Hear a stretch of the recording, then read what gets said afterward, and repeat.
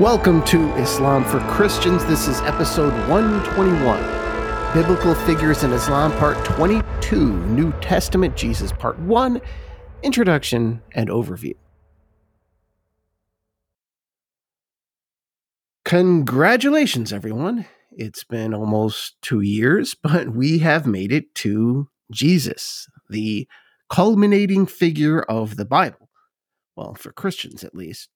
And in a way from Muslims too. So I want to start this introduction with a thought exercise. Now just imagine that you are a Christian, you're very knowledgeable about Islam, and, well, relatively speaking, maybe not as much as a Muslim, but for a Christian, you know a lot. Now your task is to explain Islam to a Christian, but the catch is you have less than 2 seconds to do it. Now, what would you say? You have 2 seconds. So you can't get into any real details. Nothing about 5 pillars or Muhammad's revelations. Maybe you can get a shahada in there real fast. There's no God but God and Muhammad is the messenger of God. You do that in 2 seconds. But really, would they have any idea what you mean? Probably not. Now, if I was given this task, here would be my top 3 ways to explain Islam to a Christian in 2 seconds. Number 1, Judaism plus Jesus plus Muhammad. This is making the assumption that they know who Muhammad is. If not, maybe say Prophet Muhammad. But it's giving the idea of one faith building on top of the other. And I use the term Jesus instead of Christianity because it's a bit more accurate that way. The Islamic Jesus is the person of Jesus stripped away from the traditional understanding of him, as told through time through Jesus' disciples and the church and the gospels and the epistles in the Bible.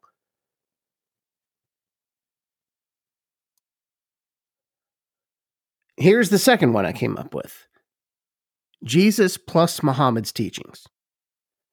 And again, this gets at the sort of monotheistic lineage here.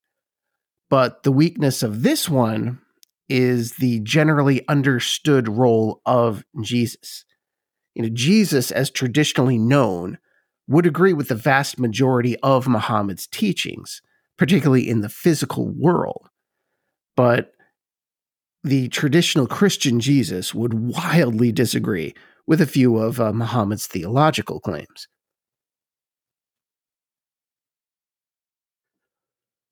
And then a third one. And this is the shortest explanation I could think of.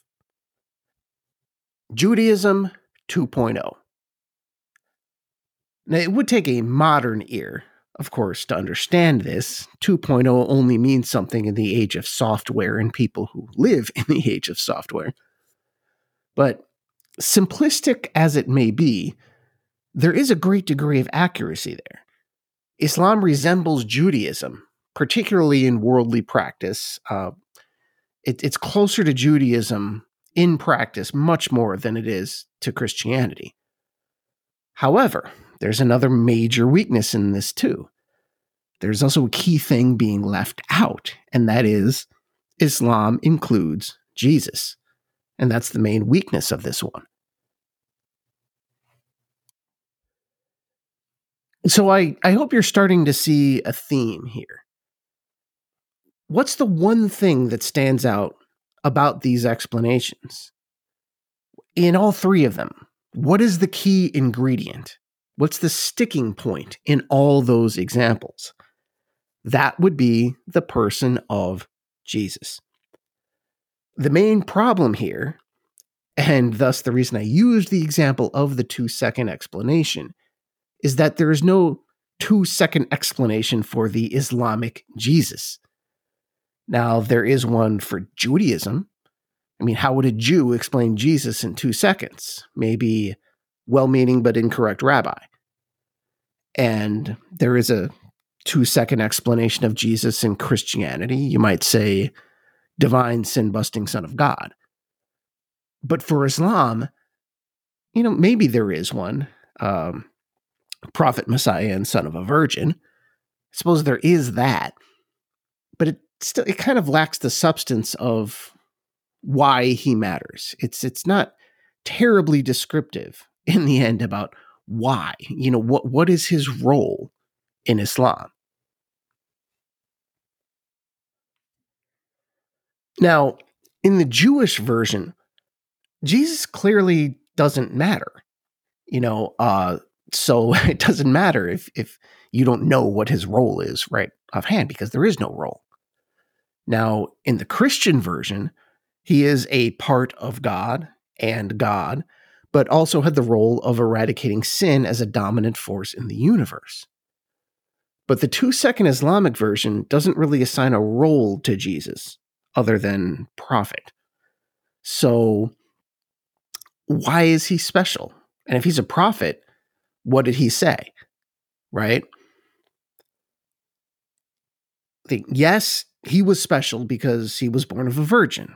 I get that. But what role is it that he is playing in the Islamic religion? Why is he necessary? What was his message that was so critical that he needed to be miraculously conceived in his mother's womb? You just are not going to do that in 2 seconds. I'm pretty sure it's impossible. If somebody else can do it, that would be amazing. But as far as my limitations go, I can't do that in 2 seconds. And one of the main reasons for that is, even if you had plenty of time, like we have here, the answer, long or short in Islam about Jesus, it's just not super clear, particularly if you're just looking at the time before Muhammad, thinking historically, history that already happened. Now, what I mean by that is, in Jesus's time, according to Islam, why was this prophet and miracle worker so dang important that he would be venerated by Muslims later, but also unique in that he was born of a virgin? This was not a person like other prophets, not at all. Why was he so important to Islam that Muslims believe he was the promised Messiah? Again, it's not entirely clear. Was it to bring the word of God beyond the Jews? Now, Jesus kind of did that, but not so much. His disciples did that. Was it the message itself? If so, which message?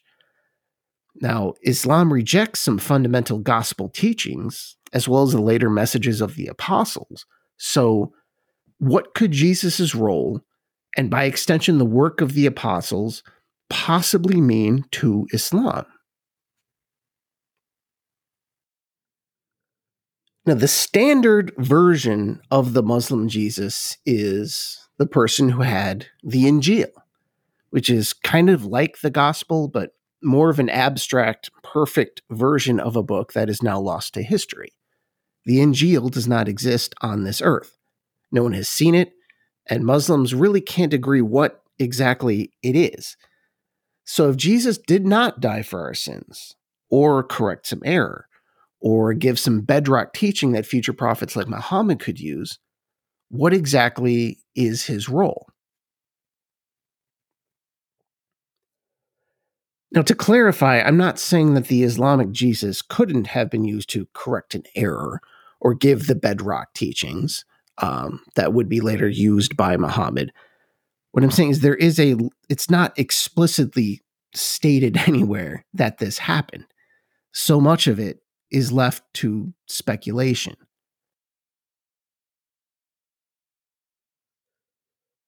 And in the Christian mind, this raises a fascinating question. If Jesus were removed from Islam, would it really be any different?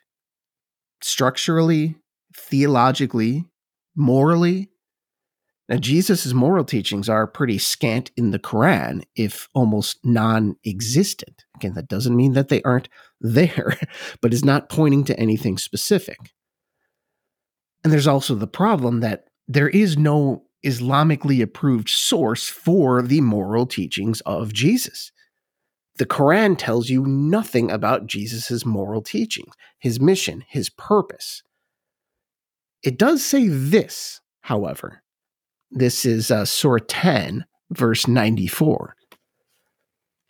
If you, O Prophet, are in doubt about these stories that we have revealed to you, then ask those who read the scripture before you. The truth has certainly come to you from your Lord, so do not be one of those who doubt. So, from a certain perspective, you could say that the Quran's authoritative take on the gospel is just ask the Christians. The problem is Muslims can't ask the Christians because what the Christians will tell you contradicts the Quran regarding Jesus. The Gospels do the same thing.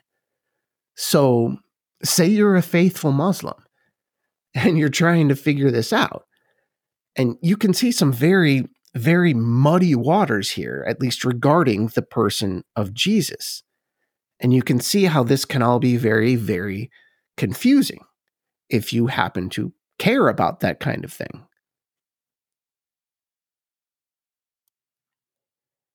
You'd think, okay, why is the Islamic Jesus, Isa, why is Isa so great? Because he was born of a virgin, because he was a messenger of God. Okay, great. So why was he born of a virgin? What was his message? Well, I don't really know, but it's probably the same thing that is in the Quran. Well, in that case, why bother with him at all? Now, the best clue to this, that the Quran offers at least, is in Surah 5, verses 46 to 48.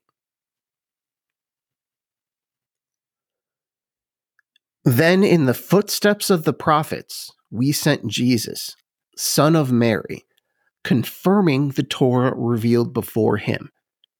And we gave him the gospel, containing guidance and light, and confirming what was revealed in the Torah, a guide and a lesson to the God-fearing. So let the people of the gospel judge by what Allah has revealed in it. And those who do not judge by what Allah has revealed are truly the rebellious. We have revealed to you, O Prophet, this book with the truth, as a confirmation of previous scriptures and a supreme authority on them. So judge between them by what Allah has revealed, and do not follow their desires over the truth that has come to you. To each of you we have ordained a code of law and a way of life. If Allah had willed, He would have made you one community, but His will is to test you with what He has given each of you. So compete with one another in doing good. To Allah you will all return. Then He will inform you of the truth regarding your differences.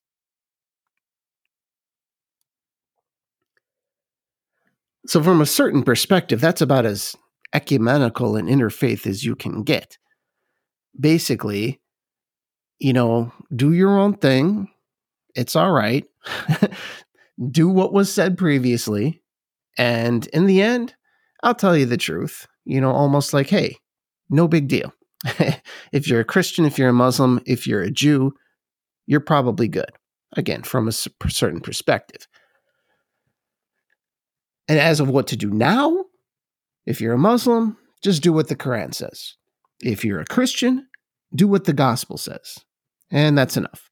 But as for the validity of the previous faiths, especially like in this real time, say 7th century Arabia, there's not a huge amount of clear, concrete guidance.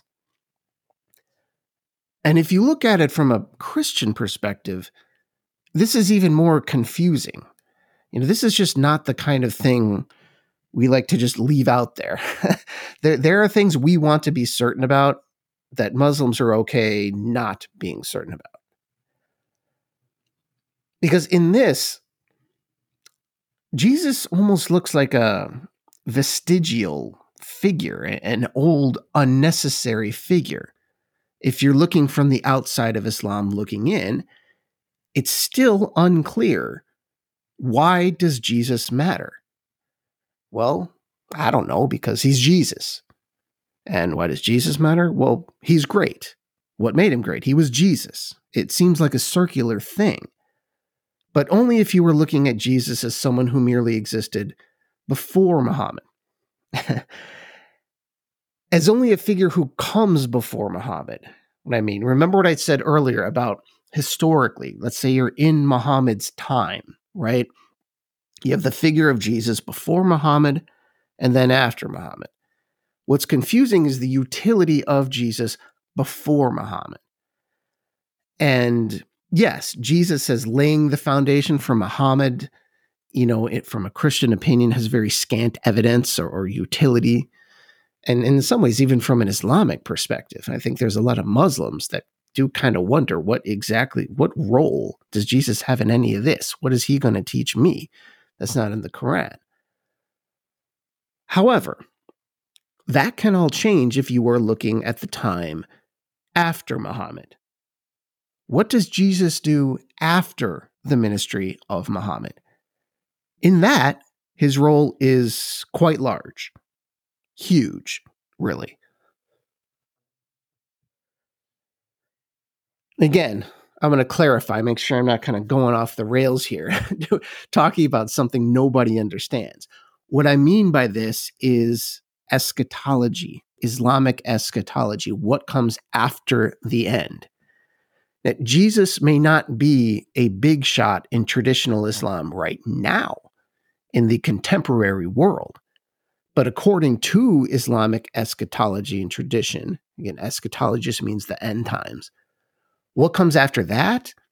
That Islamic Jesus plays a much, much larger role. He still isn't the Son of God, but it does seem like he's the man, the main figure come the apocalypse.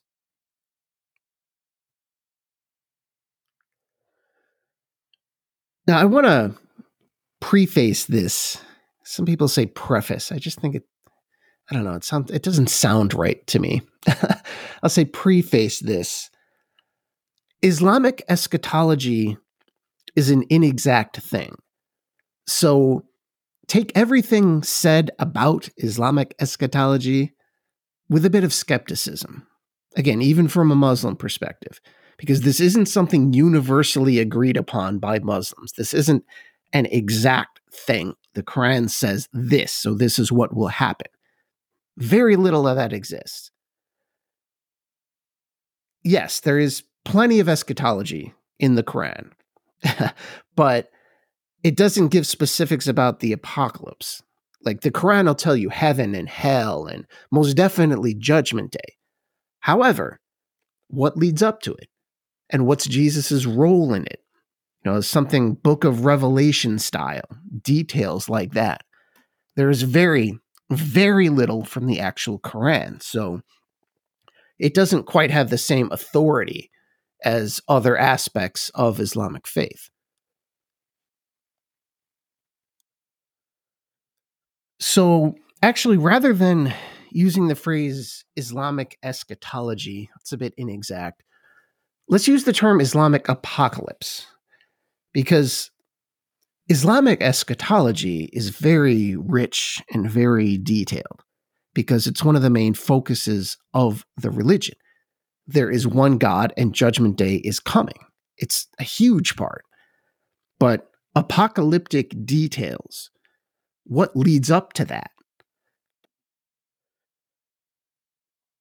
The apocalyptic details are mostly derived from a hodgepodge of hadith traditions. Remember, those are just the sayings and deeds of Muhammad. There's these hadith traditions that Muslims have attempted to piece into some kind of a coherent narrative or structure. And there's nothing wrong with that. Christians do this all the time. But the Muslims never had an authoritative body or ecumenical councils that, like I said, that could decide the truth and stamp out heretics. That didn't exist. So, again, there's not much authoritative literature or material on the apocalypse. And some Muslims, in particular the Shia Muslims, they have really, really run with some of the ideas that come out of these Hadith traditions. But let's not go too deeply into that. The point is that Jesus has a large role in the Islamic apocalypse. And it usually includes him leading an army and actually being an earthly ruler before the actual judgment comes. And we'll get to that in a later episode.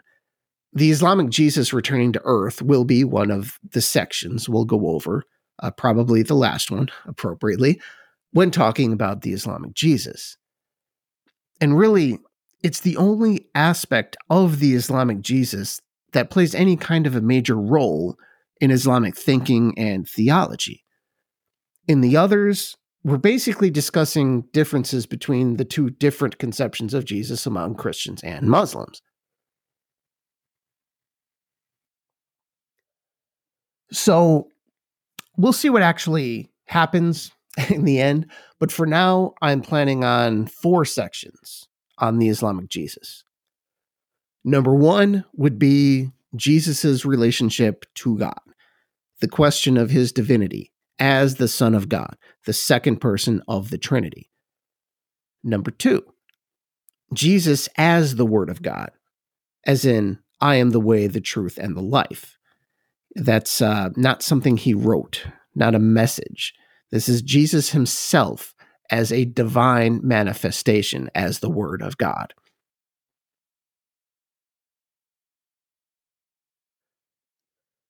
And then we have the question of the cross, because the cross, as Christians understand it, this runs so counter to the archetype of an Islamic prophet that the crucifixion of Jesus is, for the most part, denied. We'll get into more details about that. And then number 4, Jesus in the apocalypse. Now, at this point, I will not be going back over all the Islamic beliefs about Jesus's early life.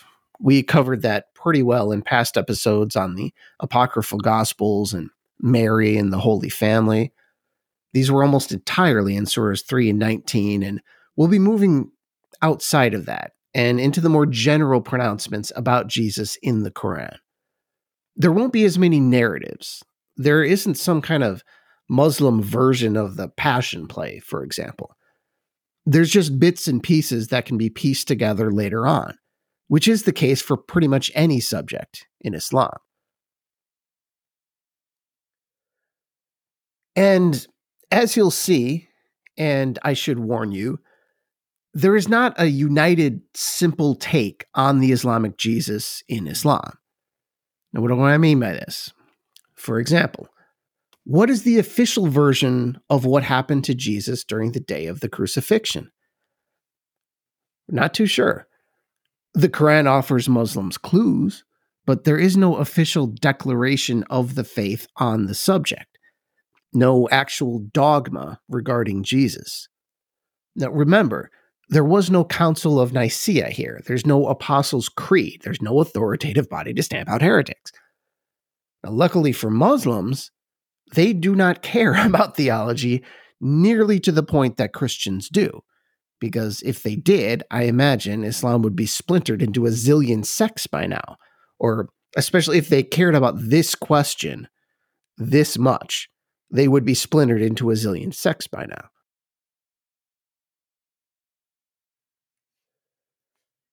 When I talk about what Muslims believe about Jesus, I'm just going with the more classical understandings. The understandings large enough to have a major voice in the Muslim community. And that's really, aside from the Quran, of course, that's the closest thing to authority that Muslims have. And as tempting as it may be, we're just talking about Muslims in general here. I'll do Sunni and Shia when we get to eschatology, probably. But we're not going off the deep end with Alawites and Baha'i and all kinds of other offshoots. This will be the Christian-Muslim debate in the classical sense regarding the greatest moral teacher in the history of the world, whether he is called Jesus Christ or the Holy Prophet Isa. Thank you, and I'll talk to you next time. Insha'Allah.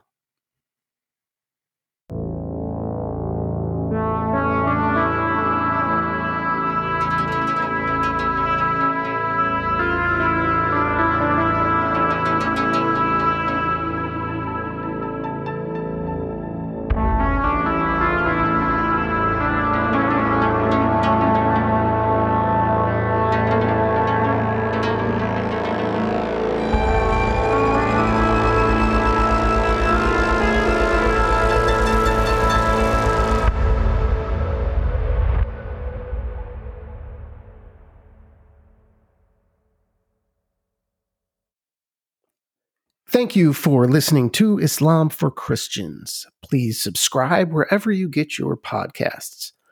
And if you want to keep this show ad-free, you can also visit my Patreon page and subscribe. I'm at patreon.com/Islam for Christians. That's patreon.com/Islam for Christians.